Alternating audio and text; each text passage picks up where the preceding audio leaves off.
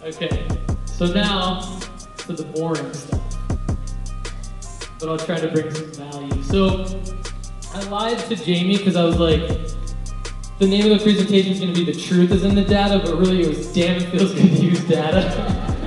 So, all right, cool. So I just want to tell a little story, how this all got started. I was really just trying to play fantasy football and mess around with my friends.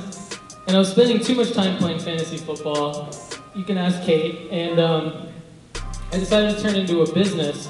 And when I turned it into a business, I just started a blog and realized that Google Analytics was a free tool to check how my web traffic was coming in, because I just wanted to get more web traffic.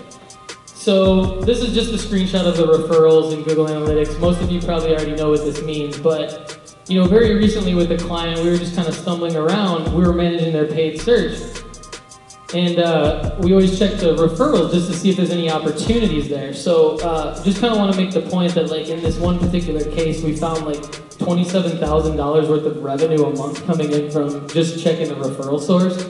And then we can do things like, this was from dealscove.com, so we can go to Retail Me Not and other versions of dealscove.com and see if we can increase more revenue for them. So that's kind of how I got started, is just self-taught on Google Analytics. And so just some examples around what you can find from a referral source drill down. This is how I spend my life, by the way, just looking at stuff like this. So I'm sorry that it's a little bit boring, but I'm going to try to pull out the key takeaways. So you can look at stuff like Facebook versus mobile Facebook and look at the bounce rate and understand where opportunities are coming from, and just kind of put yourself in the user's shoes.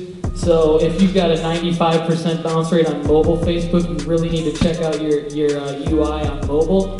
And if you got a 65% bounce rate on Facebook, you're a little bit better, but you really want to be more down around towards 45 or 50. So when we talk about content strategies in my rap song, that's kind of what we're talking about, is then we use this data to go and try to figure out, okay, what is it about your content strategy on Facebook desktop for desktop users that we can improve, and then what can we do on the mobile side of things to improve that as well. So early on for me, it became clear that data could be used not only to drive additional qualified traffic to websites, you just had to take the time to drill down. And then